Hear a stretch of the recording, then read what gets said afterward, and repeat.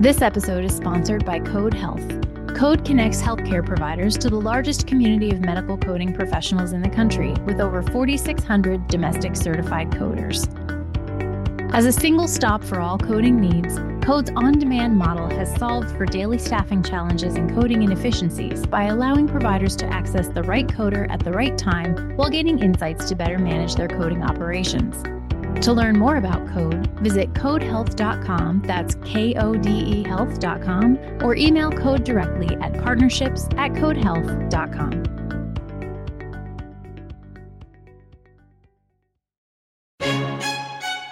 Hello, and welcome to Voices in Healthcare Finance. I'm Erica Grotto. Today's episode is jam-packed, so let's get right to it.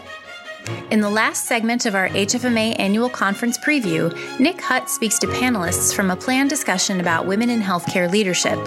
We've also got 5 steps healthcare organizations can take toward HIPAA compliance. And in a special report, Rich Daly brings us trends and developments discussed at the 20th Annual Not-for-Profit Healthcare Investor Conference. That's coming up right now in Beyond the News. In mid-May 2019, not-for-profit health system executives and investors gathered in New York City for the 20th Annual Not-for-Profit Healthcare Investor Conference. This conference, the only one of its kind, was sponsored by Citi, HFMA, and the American Hospital Association. It featured several days of presentations by a wide range of health systems on the challenges and opportunities they see in a quickly changing market. We connected with some of the hospital sector leaders, investors, and health system executives who attended the meeting to get their views on leading trends and key developments impacting hospital borrowing. Ben Clems, co-head of not-for-profit healthcare at Citi, noted some of the key hospital trends that have emerged in recent years. The velocity of large deals has really increased. In 2018, there were 7 not-for-profit health system financings that were larger than $1 billion versus 0 in 2000. Now, this is in large part because the not-for-profit health systems have grown significantly. In 2018, there were 36 of these systems with revenues greater than $5 billion, including 5 at $20 billion or more. In contrast, in 2000, there were only 2 health systems with revenues over $5 billion, and the largest was at 6. So the health systems have grown, and much of this growth has been driven by strategic activity. Another important trend that Clems noted was that not-for-profit health systems are increasingly issuing taxable debt. While the appetite for capital remains robust, it is now concentrated in areas of physician investment, IT, retail medicine, outpatient, and ambulatory, which are really a better fit for taxable debt. And how hospitals and health systems are investing this capital has changed over the course of the conference's history, said Rick Pollock, President and CEO of the American Hospital Association. Capital financing for information technology had become a new priority. 20 years ago, people really weren't talking about that. Performance improvement, quality improvement, moving from the volume-based system to the value-based system, and understanding the risk associated with doing that has evolved and changed over the years. Putting together clinically integrated systems and the development of systems and the importance of systems and the financial requirements for dealing with systems, that has evolved over the years. Another thing that has changed is, as the field has changed, the concept of consumerism has been introduced into the whole healthcare arena, and we find ourselves up against new, in some cases, competitors that are entering the healthcare space that are incredibly well capitalized, whether it is the organizations that are buying physician groups, whether it's the Amazon, Googles, and Apples of the world. So the challenges for capital really have changed as the environment has changed. Those high-profile investments are critical, said Joe Pfeiffer, President and CEO of HFMA. But we haven't invested in cost accounting, and our ability to do costing in healthcare pales in comparison to other industries like manufacturing, which leads to the fact that we haven't invested in it, and it is a complex environment. We just don't have the ability to do specific costing the way we should. the person ordering our tests, as an example, all too often does not know what the cost of that test or that procedure is that they're ordering. And that's unheard of in the manufacturing world. Jim Skogsberg, President and CEO of Advocate Aurora Health, who also addressed the conference, talked to us about the moonshot investments that his organization also is undertaking. Zero harm, I think, is an absolute moonshot. And it's one that we're striving for at Advocate Aurora Health, and we've made great progress, but that journey is not completed yet. Here's another moonshot: affordable health care. Now, I say that knowing full well that the definition of affordable varies significantly with various audiences, but that concept of making healthcare in America more affordable, I think, is a worthy and appropriate pursuit for our organization and for the industry. And then the last one that comes to mind, and I don't have the right words exactly, but it's what was coming off my lips is absolute, impeccable, or perfect service. Having an experience in our healthcare system that absolutely delights the patient, the consumer, the family member, et cetera. That to me, those are a couple tasks that are going to keep all of us busy for a long, long time. You can check out the full-length version of the interviews used in this story at hfma.org/city20. Give them a listen and check out our news coverage of the meeting as well, along with other information on the conference exclusively available at hfma.org/city20. Thanks for listening. Where do you go for help deciphering the latest regulations? HFMA, of course. As a member, you have exclusive access to peer-generated articles that make sense of ever-evolving policy changes and offer practical advice for navigating legislative landmines. Not yet a member? Join now. Visit hfma.org/join to discover all the benefits of membership.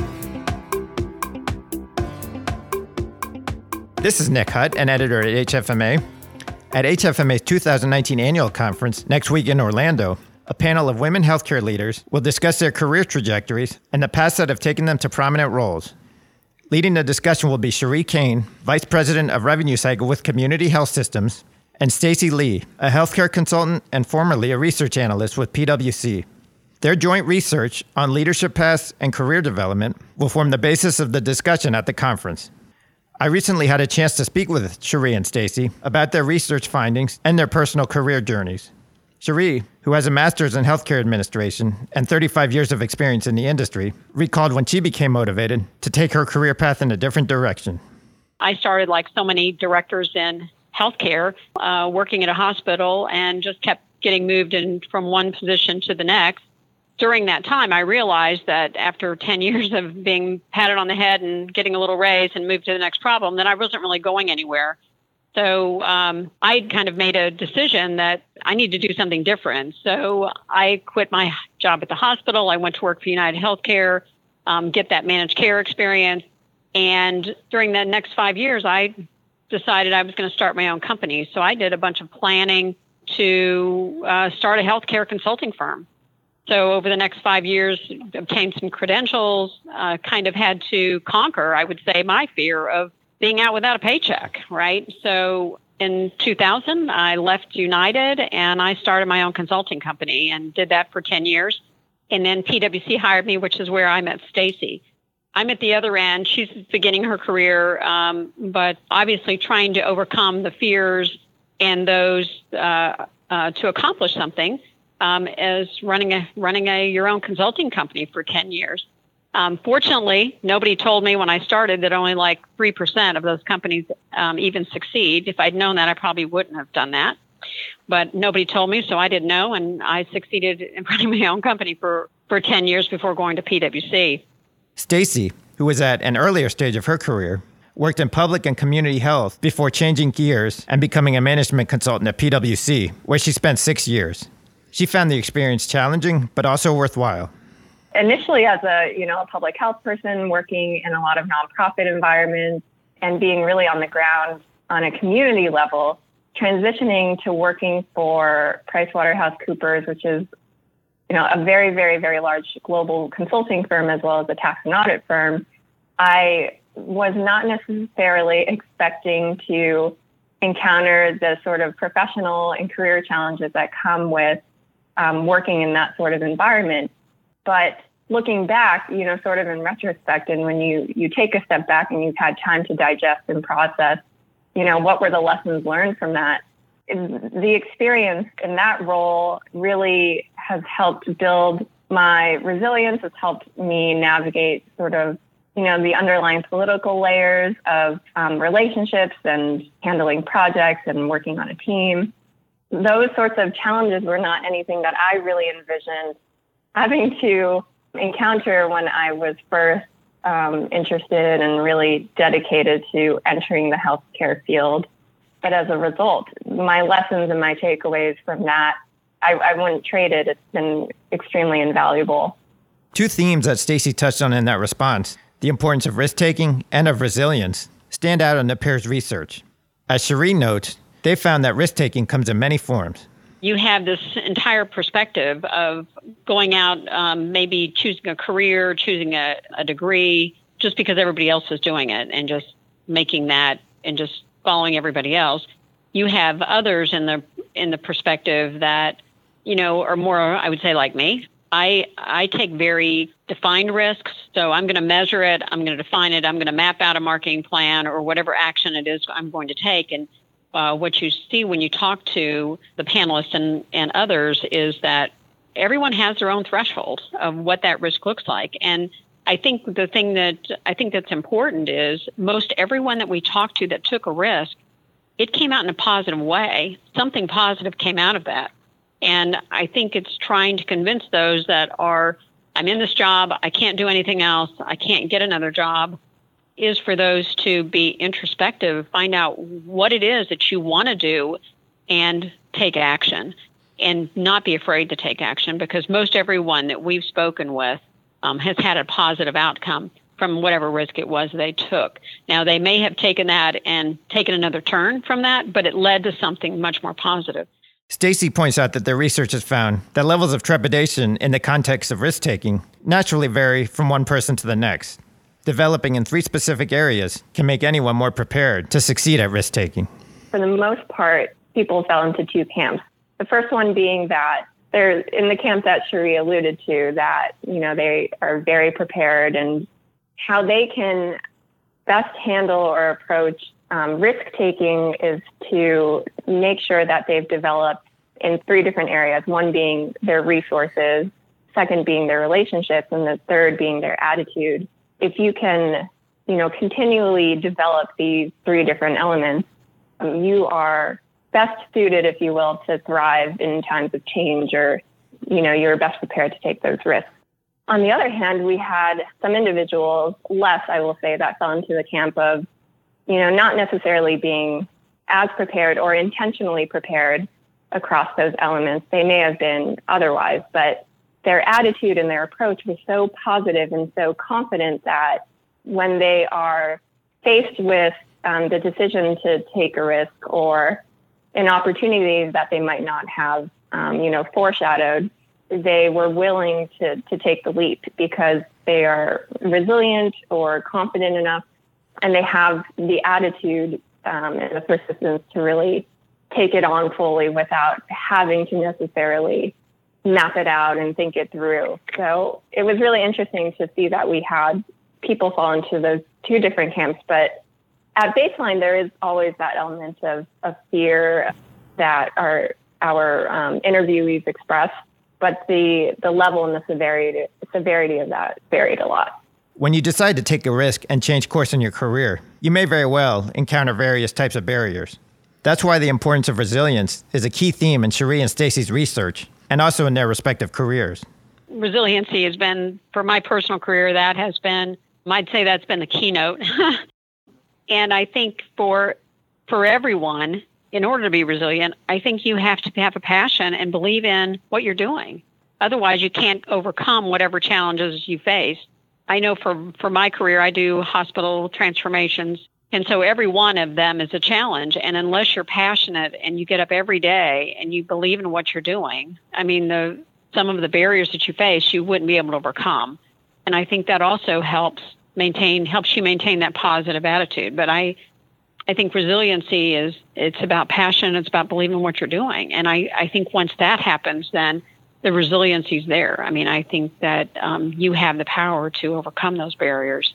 As someone who's a little bit earlier on in their career, my first, I would say, critical step was acknowledging and accepting that resilience is a clear characteristic of leaders that I not only think do a wonderful job, but that I look up to not only as a professional, but as as a person. So for me, really understanding very deeply that that's a trait that I want to work on was really important. And I think for me, it will be an ongoing process to develop that. And the times that I felt that I have really been tested and have really been able to practice this was just being outside of my comfort zone. And so I'm at a point now where I don't necessarily feel as anxious or fearful of opportunities or projects that are clearly outside of what I've done before or just totally outside of my comfort zone. And so I'm able now at this point to sort of welcome those and know that it's another chance to sort of develop my own personal resilience. But I would say with really, putting myself out there and meeting many, many different people and developing relationships with mentors and just expanding my network has really, through those conversations and through those relationships, again, I would say the really critical point for me at first was to understand how important it is to develop your resilience. The panel discussion led by Shireen Stacy takes place Monday, June 24th at 1:30 p.m. and will be part of the Leadership, Change Management, and Organizational Capability cohort of sessions at HFMA's annual conference. For more information, visit annual.hfma.org. Seeking a promotion? Motivation for your team? HFMA online education and certification programs may be the answer. Discuss your objectives with a professional development specialist today by emailing careerservices@hfma.org or learn more at hfma.org/promote-yourself.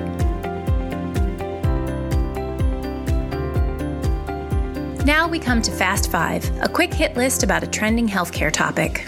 The ROI of HIPAA compliance can be significant when considering the steep penalties associated with violations. Organizations that don't currently have a HIPAA compliance program can begin with these 5 steps. Designate a HIPAA compliance and security officer. Complete a gap analysis to determine the current state of HIPAA compliance. Develop and implement HIPAA policies and procedures. Provide HIPAA training to all staff members.